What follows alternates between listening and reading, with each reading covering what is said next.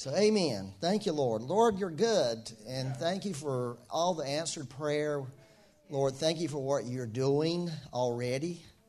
Lord, we just thank you for what you have accomplished at the cross and what you accomplished when you ascended to heaven and got up there and poured the Holy Spirit down here on the earth and gave us your Spirit, the Spirit of Christ, the Spirit of grace, the Spirit of truth, the Spirit of wisdom and revelation, Spirit of knowledge and fear of the Lord, Spirit of counsel and might, the Spirit, Lord, thank you for the Holy Spirit. And Lord, we ask you today with all our hearts and souls and strength, we ask for just a greater capacity in our hearts to receive more of you, more of your Holy Spirit be manifested in us, Lord. Lord, thank you that you placed us on this earth, Lord, for this moment. You created each one of us from eternity past, Lord, and you designed us for this day, for this hour, Lord, because you put in us something that would be able to stand in this day and not only stand, but take the love of God, the power of God, the beauty of God, and be able to share it with other people and share it with a dark world. I ask you, Lord, to help us. I pray for all those in this room this morning, Lord, who are depressed and down and afraid. Lord, I remember what Bob Jones told us many times, that panic and fear and depression were coming, but we didn't have a right to it. So here it is, Lord, that day has come, and we're saying we don't have a right to it. What we have a right to is righteousness, peace, and joy in the Holy Ghost. And so we receive that today. Thank you, Lord. I sound like I was preaching to the Lord, didn't I? Ever notice somebody who you ask them to pray over the meal and they start praying, and next thing you know, 10 minutes later they finish like, dang on, man, don't you ever pray on your own? Why you got to pray like that at lunch? I'm sure you haven't thought that, but I have. One thing I'm going to tell you this. I'm just using up all my time, but this is okay. I feel like this. I think this don't just apply to me, but God has been unveiling to me areas of my life where the enemy has been lying to me, and I've been believing it. And he's showing me, you know, all your life you hear that the biggest battle that Christians have is between their ears. It's true. Is we believe things, and the enemy's trying to take people out. Because if you believe the lie, the next door that opens in your life is the destroyer. He starts destroying who you are and starts destroying your path forward. And once he can get you lie, starts destroying, and then the last thing is death, because when you lose your vision, you lose your dreams for what God has for you, what do you have left? There's no hope for you. And I just believe that God is wanting to change all that now in people's life. And he's been just doing it to me in some remarkable ways. But let me just tell you, it's simple ways. It's shocking ways. It's not some profound spiritual experience. It's a very simple way that my eyes are being opened in natural, everyday circumstances where I've believed something about myself that was not true. And I begin to see how that was taking me down. And I'm telling you, the Lord's wanting to take some people down right now because, you know why? Because he's scared of you. He's scared of you. He doesn't like what he sees. He's seen glimpses of your future, and he's afraid of it because he knows you're carrying something that he can't stand and he can't deal with. But he gets a lot of us convinced that, well, you're just done now. Byron, you know, you're sort of done. You've sort of done what you were supposed to do, and, you know, you're sort of, it's time for you to just retire and move on and do something else with your life. And you start thinking, yeah, I guess I'm, you know, I think I'm kind of, yeah, I guess I need to find somebody to replace me. And, you know, and before you know it, you've gone down the road with something, and that was not the voice of the Father. It was the voice of the destroyer. And I want to tell you this morning to stop believing that. And I'll tell you need the Lord to reveal it to you. You need to, because there may come a day when the Lord says, hey, I want you to retire from this because I got something even better for you. Because God has always got something for you. I don't believe in the end there's such a thing as just retiring and doing nothing with your life. I think right to the day you're dying, you can be declaring the power of God over people and blessing. You know, in the Bible, they blessed people as they were dying.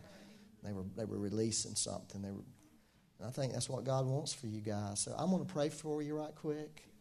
Pray for your minds, that God would dislodge some lies in your minds.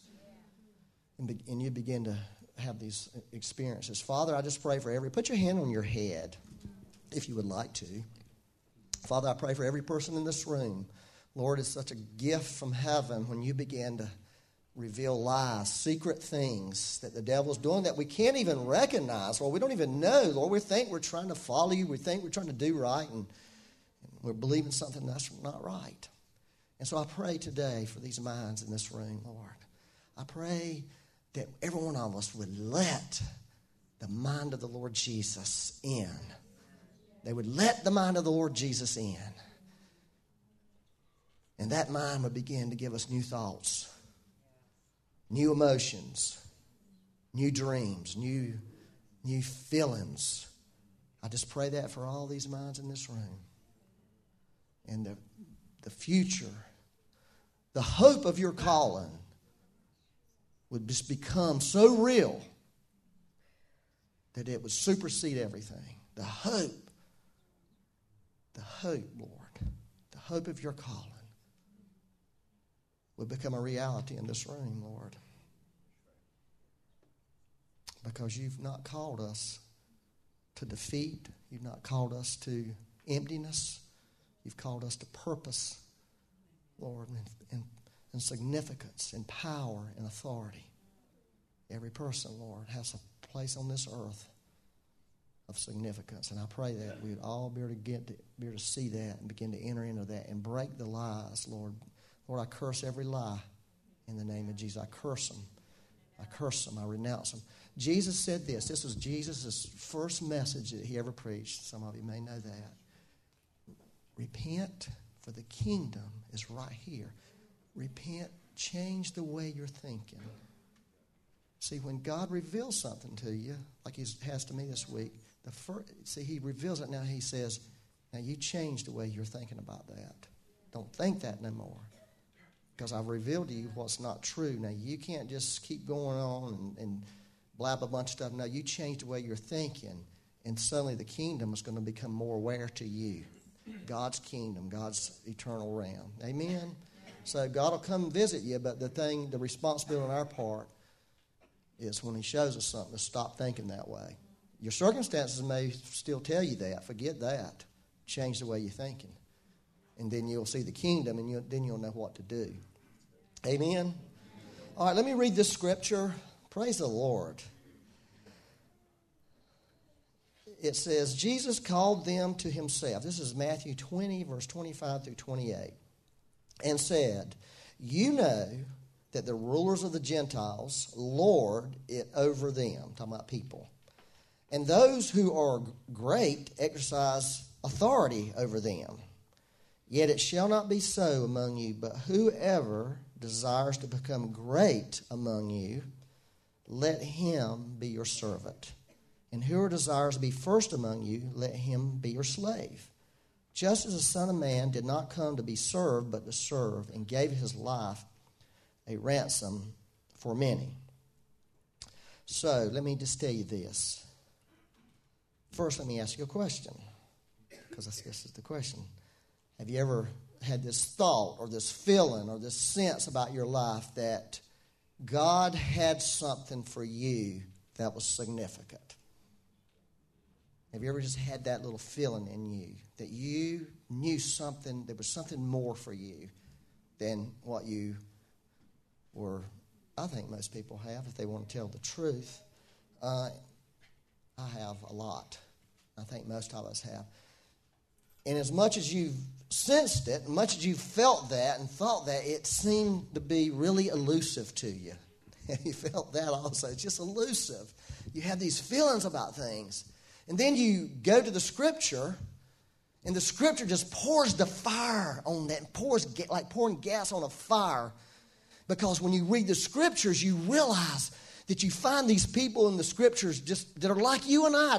They're broken people. They're messed up people. They're flopping around. They're banging their heads against the wall. And then, but at the end, you see that God used them to do significant things and do mighty things in the earth. Have you ever just, you see, that's what the Bible really reveals to us. And so it's like, good Lord, you feel all this stuff, it's elusive to you, and then you try to find some comfort in the Scripture to go live this average, everyday life where you can just sort of, drift into the corners of the world and die off real slow. And then you read the Bible and it just messes it up even worse. It confirms what you feel. I don't know about you, and so you have this dilemma in your life. You've got a dilemma. You feel something from God in you. And then you read the Bible and it says yes. But then you look at your life and you say, but it's not working out. In fact, every time I try it, it's a failure. And my dreams explode in my face. And I get humiliated over and over. Am I the only person who ever feels that way? The Lord himself, he was the most significant person, did the most significant things, was the greatest man. I'm sort of avoiding that word great just for a moment, but I'm going to get to it in a minute. And he's our ultimate example, right? What we see in Christ. Except for one thing. The one thing is hanging on the cross.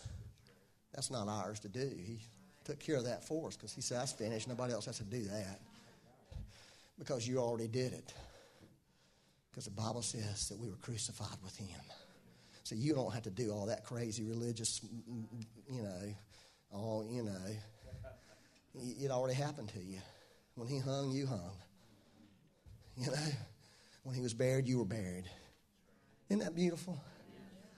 We were buried. We've already died. If you're thinking about dying and you're scared, you don't have to be. You've already done it. You did it with Christ. You crawled into the grave with him.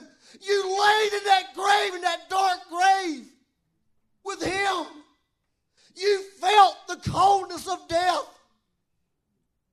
You did. That's what the Bible teaches us. But you also felt something else. You felt power come into you. And when he set up, you set up. And when he walked out, you walked out with him. And he said, when I'm going to heaven, guess what? I'm going to take you up there with me. I'm going to go seat you with me. See, we're already in heaven. We don't even have to wait to go to heaven. We're already there right now. I know it's hard to believe we're here, we're there. But Jesus, when he was on the earth, talked about being on the earth and said, when the Son of Man who is in heaven, while he was sitting here on earth. That's what he was telling Nicodemus. Hey, I'm in heaven, boy. That's why I'm talking the way I'm talking. Because I'm talking a different language. And God wants us to start talking the language of heaven.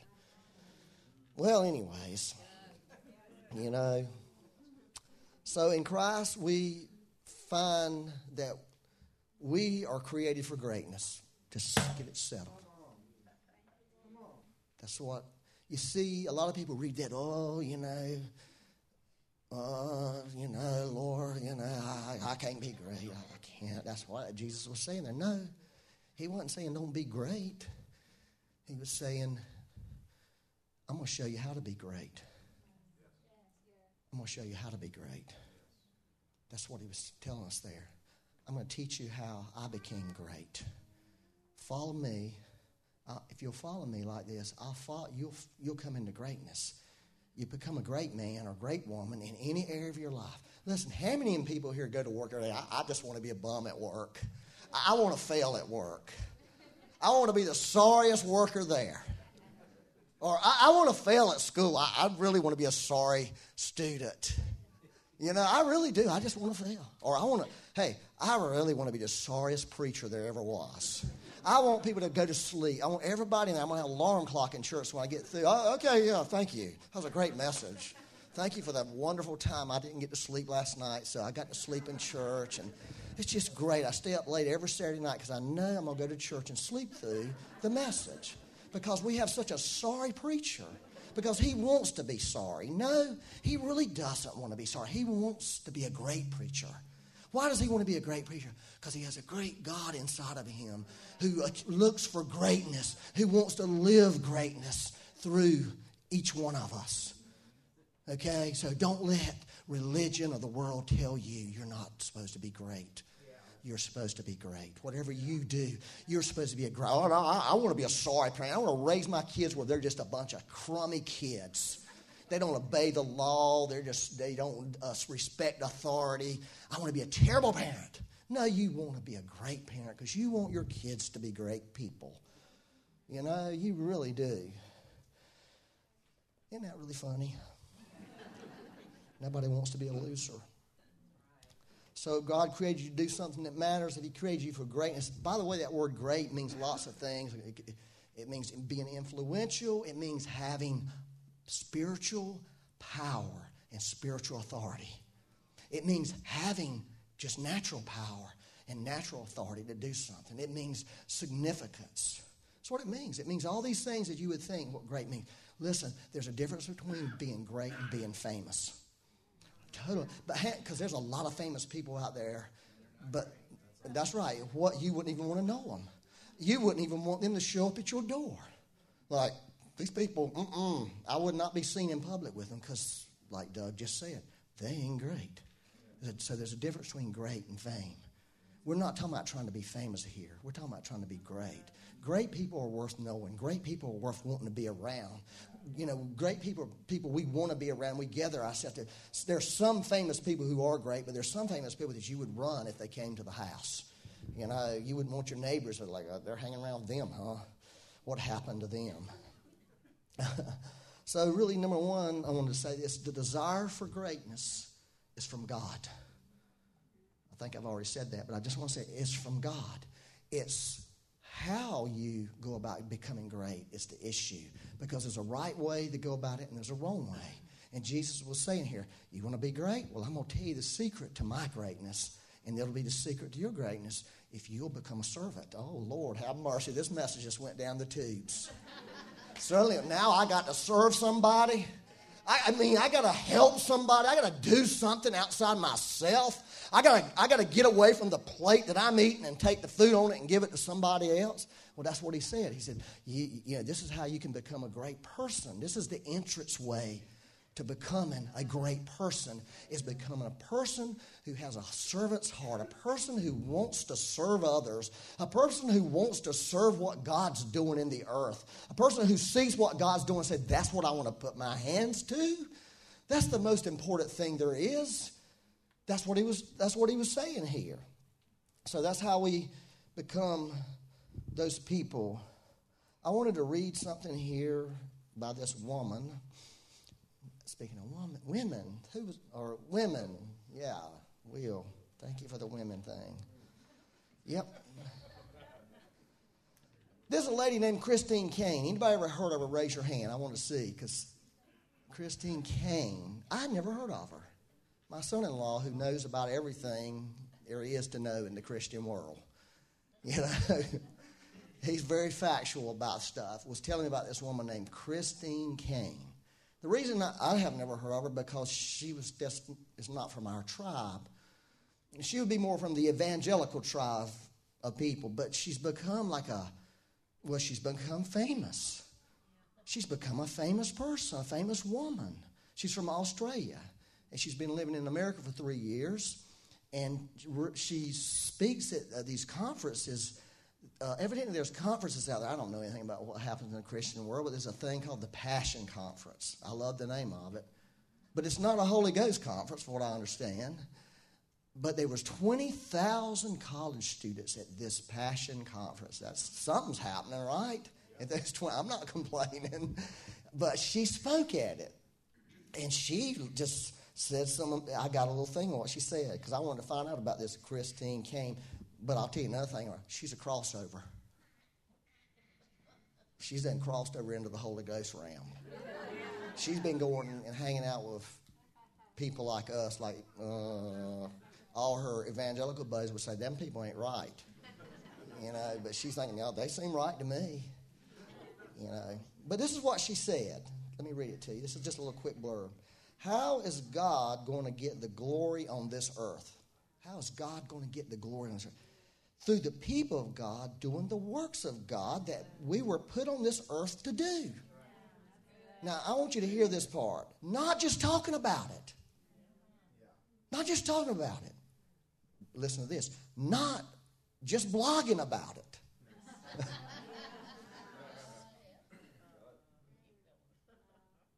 We all want to write a beautiful story, but nobody wants to work and live that story.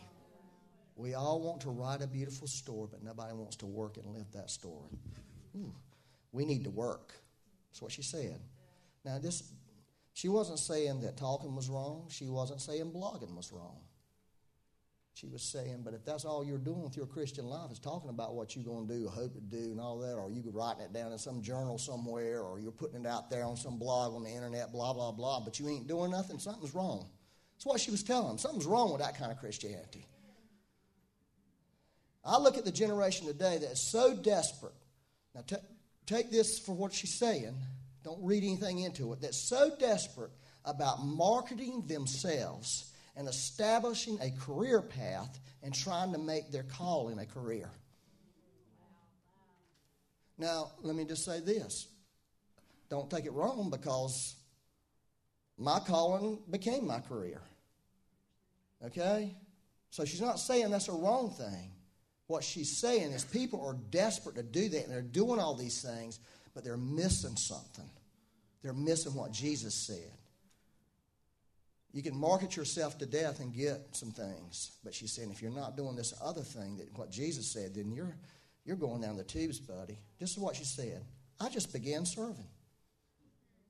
I volunteered doing anything. I volunteered to clean up. I volunteered to put chairs out. She was a church girl. I volunteered for vacuuming the floors. I just wanted to be around the house of God. I just made myself available to serve. That's what she did. And see, out of that, God made this woman great. He made her great because she had this passion for the house of God.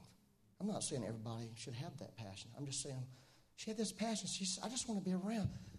Let me put the chairs out. I'll be happy to put chairs out. I'll be happy to vacuum after everybody goes home, put it back together.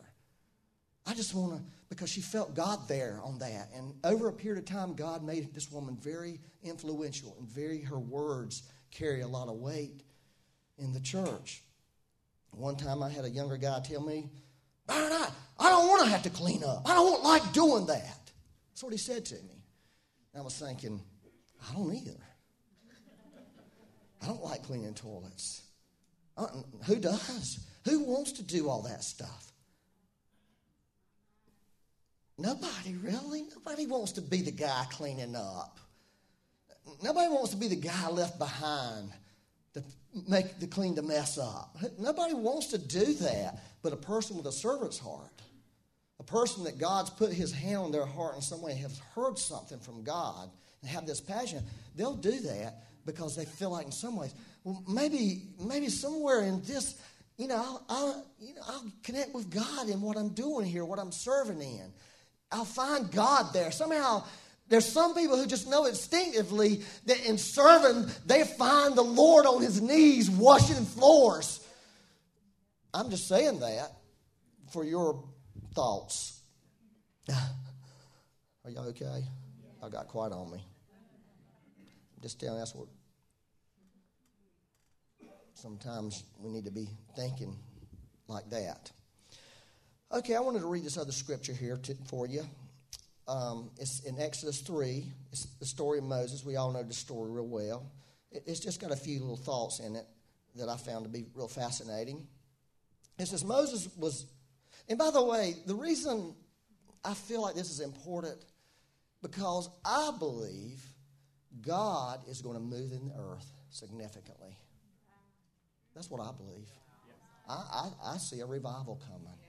I see the power of God being manifested. I see God flipping things, raising people up. That's what I see God doing. I see God looking for people to raise up. Little people. Little people. Big people, we're putting you down. These little people, I want to raise them up. Little people. Little people. He's looking for them right now because he wants to use them. And those little people are the ones who are willing to serve and willing to humble themselves and do what Jesus did. So that's why I'm sharing this with you, just if you're wondering. I'm not trying to get volunteers for the church, by the way. You know what? If you don't want to serve here, I would rather have people. You could say, no, I don't want to clean. I go back and work on the commode one day. I hate doing this. That's what I hate working on commodes. Every time I do, my shoulder hurts because it's awkward. But I did it anyway because it needed to be done. Anyways, are y'all okay? Yeah. I'm sure you are. Now, Moses was tending the flock of Jethro, his father-in-law. Okay, so here's what he was doing. He was doing what? He was serving. This is the mighty man Moses. The priest of he was a priest too. He was serving this guy, taking care of his sheep. And he led the flock to the back of the desert. It seemed like God just really will, get you in some backsides of things. Don't you love God to put you on the back burner? Anybody ever been on the back burner? How many is on the back burner right now? Raise your hand. Don't you love it? It's back there. Hey, I'm boiling over. In fact, I boiled over months ago. What you doing? Don't worry about it. I can rehydrate you. Just stay right there. I had this guy one time tell me this over and over. Hey, God's a cook, Byron. And it's like a cook who cooks a big old turkey in the oven. He'll pull it out, and you're that turkey, and he'll stick a fork in you. And he'll look at, nah, he needs to stay in there a while longer. He told me that for years. For a year, I thought, am I ever going to get done, Lord? I mean, am I just perpetually a raw turkey? That's what he told me. What happens? You know what happens to you? In the day that comes, the Lord just takes you out of the oven. You're like, no, don't take me out. I got comfortable here. I like it here. It's great in here. It's warm. I mean, nobody's messing with me. I got a good life in the oven. I like the temperature. I don't want nobody biting me, and I don't want them knives going into me. I'll be fine with the fork. We get really secure in where we're at and comfortable. I like this. Don't mess with me, God. I don't want them people. No. That's what happens. Yep. And he came to Horeb, the mountain of God. Notice where the mountain of God is, ladies and gentlemen. Guess where it was located? In the oven. In the backside of the desert. That's the mountain of God. That's what it says. We think the mountain of God is some glorious thing. We might be thinking wrong about that now. And, people will tell you that, though. You can't believe everything people tell you. And the angel of the Lord appeared to him in a flame of fire from the midst of a bush. Good day. Right? Good day. Good day. So he looked, and behold, the bush was burning with fire, but the bush was not consumed. It even got to be a better day. Then Moses said, I will now turn aside and see the great sight, why the bush does not burn. Have you ever saw that on television, how they did that, the way they gave his voice? And then he saw the bush, and then he changed. His hair had gray streaks in it. I thought that's what they did on television. So when the Lord saw that he had turned aside to look, God called to him from the midst of the bush. God's in the bush burning. Boy, God just shows up in some crazy places. Think about it a minute. God was talking through a bush. You think what we were doing was crazy this morning, waving handkerchiefs and woo-hoo-hoo-hoo, and God is talking through a bush? You've got mental problems if you think that was crazy. That's crazy to me. A dang burning bush talking. Think about it a minute. And see, that's what we think. Oh, that's crazy up there doing all that. And God is there talking through a dogged bush. How many bushes have you ever been around that talked? I mean, it's true. God is he does crazy stuff. So we are low-level crazy at best. We are low-level crazy. So first, I want to say this to you. Number one, Moses was not having any kind of identity crisis in his life at that moment. Moses was not on a search for significance. Moses was just doing what he was supposed to be doing. Okay? I think sometimes, I think the identity and search, all that stuff's important. Don't get me wrong. But I think sometimes we put too much emphasis on what we're doing. When God has this other operational mode, he actually is in quite a bit biblically. Like every disciple, like for instance Matthew, who wrote the Gospel of Matthew, how did the Lord find that guy? At work. He had found him at work collecting taxes. How did he find Peter, James, and John? Fishing, cleaning their nets. In like the everyday course of life, God shows up. I've been told this forever. God is going to only go after people who are busy people. I thought, that don't sound right to me. But I thought, well, it sounds pretty biblical until I realized it wasn't just busy people. These people were just serving whatever they were supposed to be serving.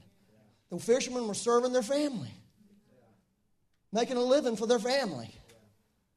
Moses was serving his father-in-law, taking care of his stuff. Paul was even serving when the Lord encountered him. He wasn't looking for God. He was acting as a policeman for the priest. And God met him. And so God met Moses just in his life and encountered him as he went about his life of being a servant. And that's how God really will meet people. He'll bring an encounter into your life. Again, there's nothing wrong with seeking the Lord. I don't know. Just don't get out of balance with it. Okay? God, let me just say this about God. God wants to lead the dance of life, not you. When you start leading the dance of life, I'm desperate for God. I got to have God. I got to. And you're trying to take over. You're trying to lead. And God's saying, we ain't dancing that dance. I'm not. Either I'm leading or I'm not dancing. Now, I'm not putting down that stuff because I would be really guilty. I'd be putting myself down. I'm just saying it's a noble thing, seek first the kingdom of God and his righteousness, all that. But just keep this in the back of your mind. We ain't looking for God nowhere near like God's looking for us. And I think it'll liberate people from this crazy, carnal, driven, religious frenzy that people get into about trying to get God for something. And Moses didn't even have there was no noble thing in him. Like, he was a godly man and none of that was in him. He was just a curious guy. Like, dude, I've never seen anything like this before. This is crazy. See, there was nothing working in him like that. Only thing that God said, well, he responded, so I'll respond back more even. Are y'all following this? And I believe this is what a servant does. A servant just responds. Anyways.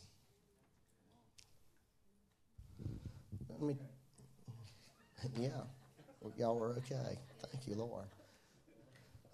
The next thing I thought is just really cool for me personally, and I think for you, is what we just read. Let me read verse 5 and 6 of Exodus. Then he said, things got serious all of a sudden. This bush starts ordering you around. You know what I'm saying? The bush said, just remember it was the bush, do not draw near to this place. After he looked at, don't get too close, pal. Take your sandals off your feet, for the place where you stand is holy ground. This is encounter. And see, that's what God wants to do for people. And I believe that's what God wants to do for people who are serving him. However that looks. Mopping the floors in your house, serving your family so your family will have a clean house to live in. Or mowing your grass so your neighbors will not be mad at you for ruining the neighborhood. Moreover, he said, I'm the God of your father, the God of Abraham, the God of Isaac, and the God of Jacob. It's introduction. God is revealing himself. You know, to Moses, that's real significant stuff. The God of Abraham, that's the God. That's the ultimate God. That's the God. That's not just some bush talking. That's God in that bush. God has come to me. God has caught me in the middle of my day. And he's revealing himself to me. It's powerful. And Moses hid his face for he was afraid. Suddenly his thing shifted. He got on his face. Because it's not just an encounter with a bush anymore. It's an encounter with the living God. And God wants to encounter people. I'm telling you. He wants to encounter you. And we can position ourselves for encounter by serving. And by just letting and knowing that God, knowing in our heart that God wants to have this encounter with us. He wants to reveal himself to us. I'm going to finish. I'm not going to finish, but I'm going to finish. That really made sense. So God introduced himself to Moses. I wanted to read Isaiah 6:8 real quick because I love this. Isaiah 1-5. In the year of King Uzziah died, I saw the Lord. He'd been prophesying for 5 chapters. Chapter 1, 2, 3, 4, 5. Have you ever thought about that? Then the king dies. And then in that year, he says, I saw the Lord. He was high and lifted up, and his train filled the temple. And he heard things. And he did like Moses, like, oh gosh, I'm in trouble.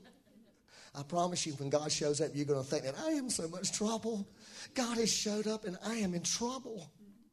That's what he said. Woe is me. I'm an unclean man. I live amongst unclean people. I'm just in trouble. That's what an encounter does. It exposes everything in you. Every thought, every feeling. All of a sudden, you're laid bare. Just naked as a jaybird before the Lord. And you're saying, I don't look good. I don't feel good. I just got to crawl off somewhere. And the Lord took a coal from the altar and stuck it on his lips. And then the Lord, after this amazing encounter, he said, I heard the voice of the Lord speaking. I heard something. You see, it's just not about having this encounter like, oh, we had a glorious encounter with the Lord, but we still are being mean to our wife. You see, the glorious encounter is going to do something. And this is it. I just want to tell you this. The Lord said this, whom shall I send and who will go for us? In other words, the Lord said, I'm looking for somebody. I'm looking for somebody. But he let him, in the encounter, hear what God was up to in the earth. And Isaiah said what? Lord, I'm in.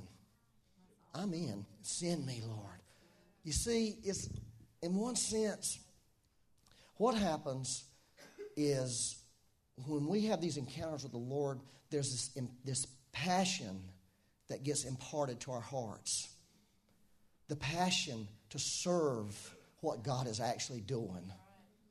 And then suddenly you fall in love with God and you're saying, you looking for somebody? I'm in. Here I am. Send me. Just, I will go. I will go. So, you know, I think everybody should have that encounter with the Lord. And let me just read this. Let me read this. 7-9, Exodus. Back to Moses. And the Lord said, listen to this. I want you to get this. I have surely seen the oppression of my people who are in Egypt. And I've heard their cry because of their taskmasters. For I know their sorrows. So I have come down to deliver them out of the hand of the Egyptians and to bring them up from the land to a good and large land, to a land flowing with milk and honey, to the place of the Canaanites, the Hittites, Amorites, Perizzites, Hivitites, Jebusites. Now, therefore, behold, the cry of children of Israel has come to me. This is God. And I have seen the oppression with which the Egyptians oppressed them. And so God was saying to Moses, Moses, listen, this is what I hear. This is what I hear. This is what I'm seeing. Okay? That's what he was saying to Moses. I'm feeling this. I'm seeing this. I want to do something about this. I really want to do something about this. And that's why we're having this encounter right now. Because Moses, I want you to see this. I want you to see what I'm seeing. I want you to hear what I'm hearing. Because I see people who need something. And I need somebody. I need somebody. I need somebody who will hear this like Isaiah heard it. That's how God works. God didn't trot himself down there, divide the Red Sea, and do all this stuff, go talk. No, he said, no, that ain't the way this deal works. I want you to do it. I want you to do it. I want you to go and do this thing for me because I want to do it. I want somebody to hear this. I want somebody to hear what I'm hearing. And see, that's what we got to do. We got to say, Lord, I need to hear something besides all this baloney I'm hearing in the world. I just want to quit all that, Lord. I don't want to hear this mess no more. I want to hear what you feel. Lord, hey, did you see that picture, Lord, with the White House when they had all the gay thing? Lord, tell me what you felt. Tell me what I don't really give a rip what everybody else feels, Lord. I'd like to know what you feel about that. And see, that's really where God wants to take us. You know. You see, when these encounters where the Lord wants to bring us, He really wants to share His heart with us about what He's feeling and seeing. And He wants us to say yes to that heart. And then the Bible says in verse 10, come now, therefore, and I will send you to Pharaoh that you may bring my people, the children of Israel, out of Egypt. I've shown you what I feel. Are you getting it? Are you receiving this? Will you take this on, Moses? Will you? I could just hear God saying this. Can't you hear it, Moses? Don't anybody hear what I'm hearing? Don't anybody see what I'm seeing? When you look at these people, don't you feel what I'm feeling? Moses, can you have this? Will you have this? Will you have this, Moses, when you look at these people? And that's what he's saying here. And Moses said, well, wait a minute. Whoa!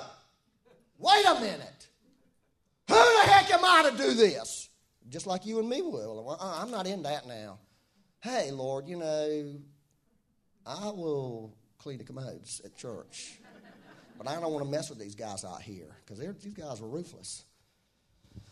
And the Lord, who am I that I should go to Pharaoh, that I should bring the children of Israel out of Egypt? And you know what the Lord said? Well, here's who you are, Moses. You were raised there in the palace. You understand these people. You speak their language. You know their culture. You can do all this stuff. But that ain't what God said. Don't you love how God is? I'll just be with you. That's who. In other words, Moses, I ain't going to try to build your sorry hide up. I'm not going to take you through 18 steps of inner healing or 43 steps of deliverance. I'll just be with you, and we'll go do this deal. That's what he did to the guy in the New Testament that delivered a legion of demons out of him. And the guy like, I need to go with you really bad, Lord. I really need to go. No, just go to your city and tell them about me. And they'll see you. They'll see you had an encounter with me.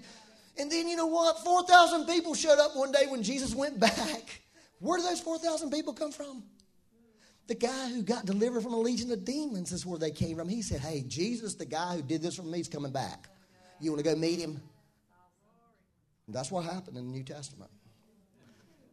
The Lord wants to be with us. The Lord promises. That's what all he promises. See, what we want to know, we want to do. I need to plan, Lord. I need to plan. Come on, Lord. I need the plan. Tell me the 3 steps that I'm going to do. And he says, nah. See, the Lord wants us to know who. We want to know what, right? What's the plan? What's the 5-year plan? What's the plan for doing this? And the Lord says, no, all the plan you need is this. I'm going to be with you. I'm going to be with you. That's all you need to know. Just start moving in that direction and things will unfold for you. Don't you hate that? Don't you hate that? I mean, I love the fact, God, I'm with you. Oh, that makes me feel real good right this moment. But the daggone, when I'm facing Pharaoh, it don't feel good. Now, that's the way it seems to be working out here. Anyways.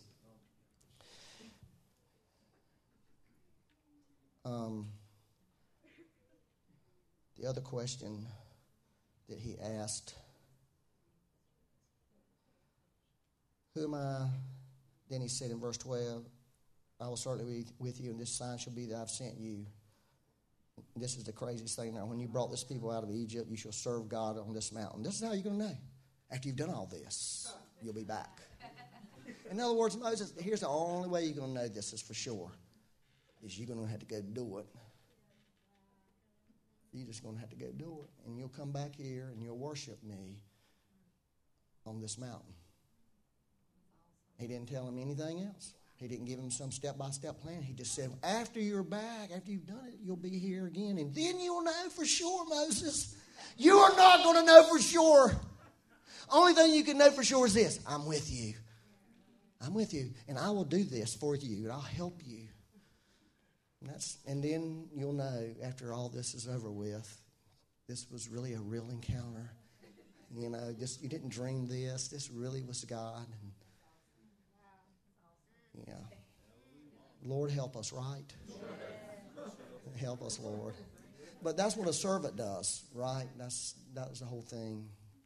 You know, I'm going to pray for you and ask the Lord to help me. Oh, so many of us have had dreams of greatness and dreams of doing something and dreams of healing people and dreams of saving people and, you know, and it just seemed like we just failed over and over. And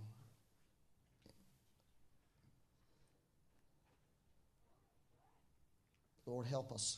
Heal us today, Lord. Lord, I pray somehow for me, and I pray for everybody in this room and anybody else that might hear this, Lord, that we'd hear what you're hearing and see what you're seeing in the earth.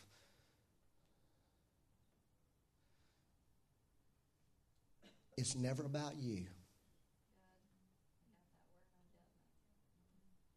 It's never about you. Being great is never about you. It's always about God and these people that God cares about and loves. That's what really being great is. It's not about me being great, you being great. Oh, look how great the Lord made me great. No. That's why he said, Moses, when Moses, who am I? This has nothing to do with you, Moses. It has everything to do with all these suffering people. My heart for them, that's it. That's what it is. I want you to capture my heart, and then you won't be thinking about you.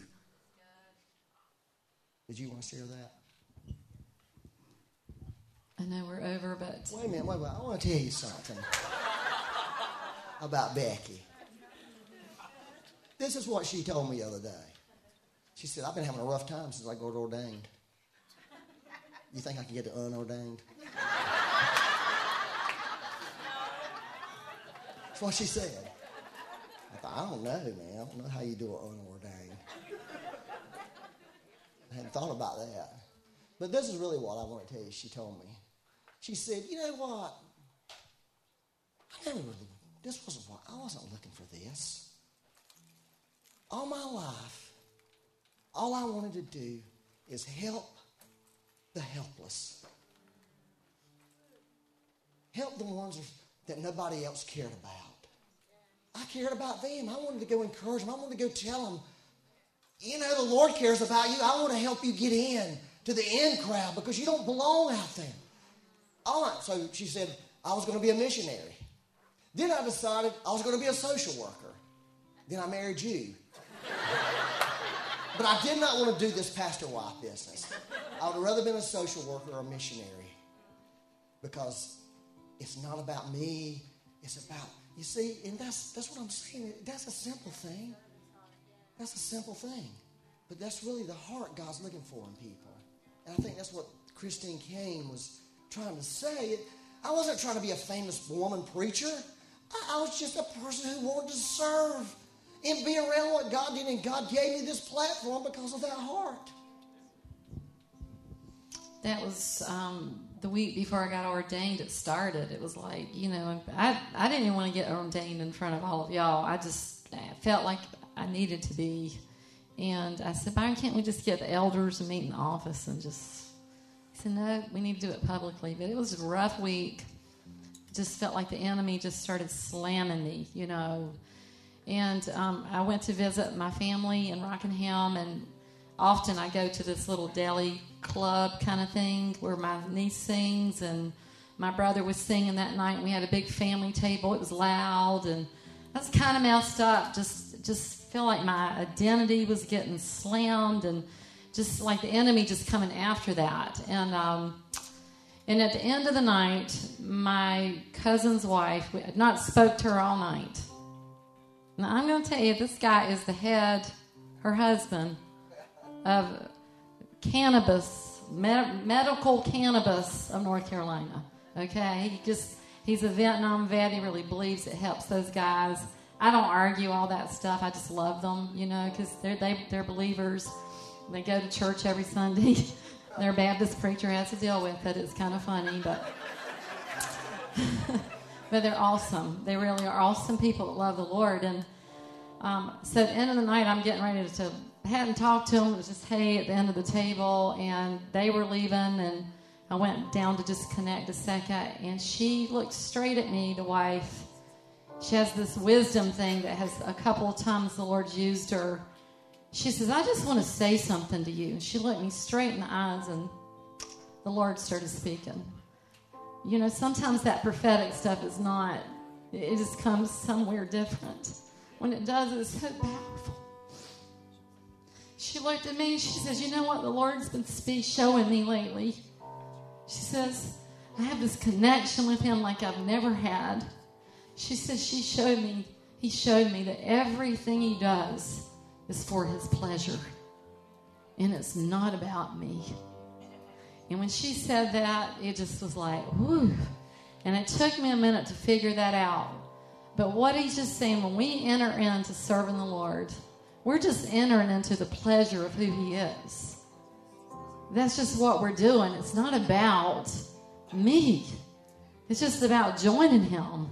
Isn't that wonderful? And she just had just a brand new place in God. And it was really the word of the Lord. So, amen. Y'all just take that. I want y'all to hear that today. Just stand up and receive that. Everything that God is doing in the earth is about his pleasure and about his love for people. And it is not about us. And when we get our eyes off it being about me, we can really enjoy the ride. Okay? Just enjoy it. So, amen. Thank you, Lord. I'll pray for you because that really was hitting me. I was getting that while I'm glad he gave me an opportunity. Let's just enter into his pleasure right now.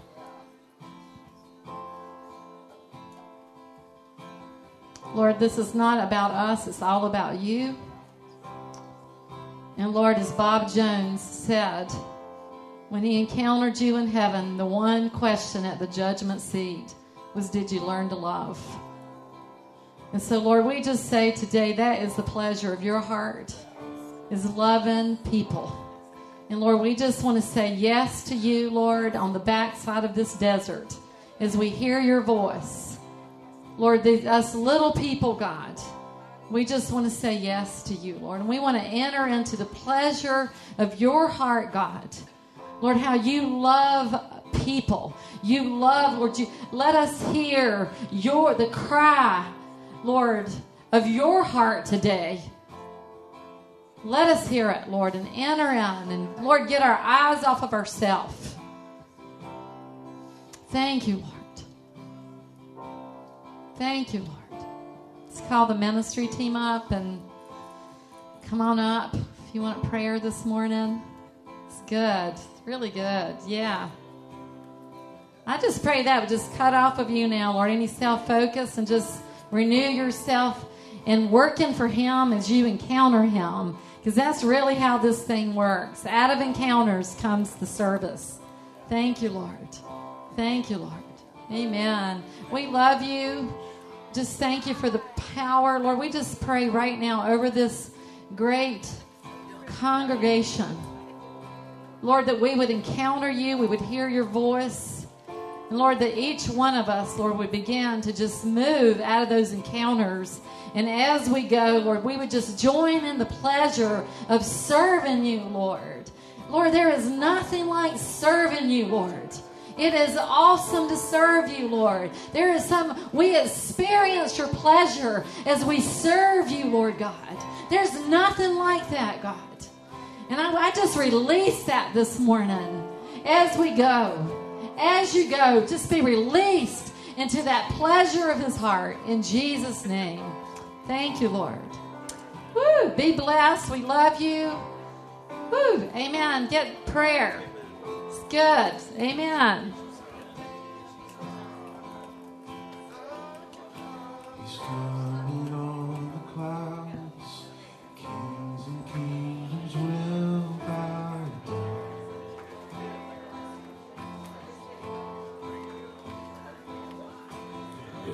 Every chain will break.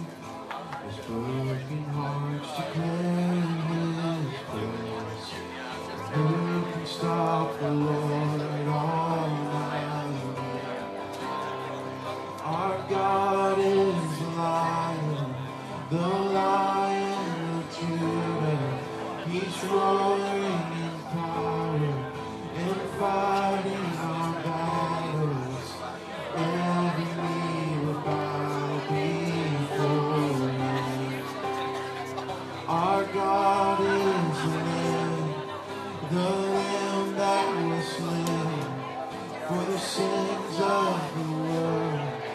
His blood breaks the chains. Every knee will bow before the Lion and the Lamb. Every knee will bow before him. Oh, oh,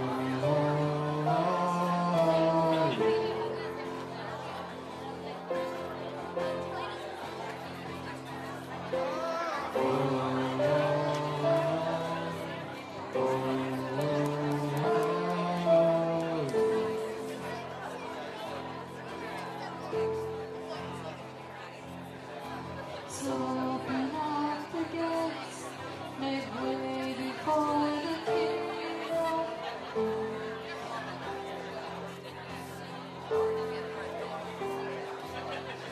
The God who comes to save, is here to set the captives free. But who can stop the Lord Almighty? Our God is the Lion of Judah. He's roaring in power and fighting our battles. Every knee will bow before him. our God is the Lamb that was slain for the sins of the world. His blood breaks the chains. Every knee will bow before the Lion and the Lamb.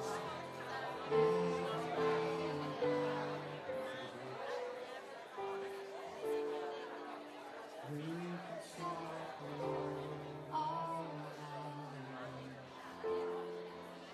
Who can stop the Lord Almighty? Who can stop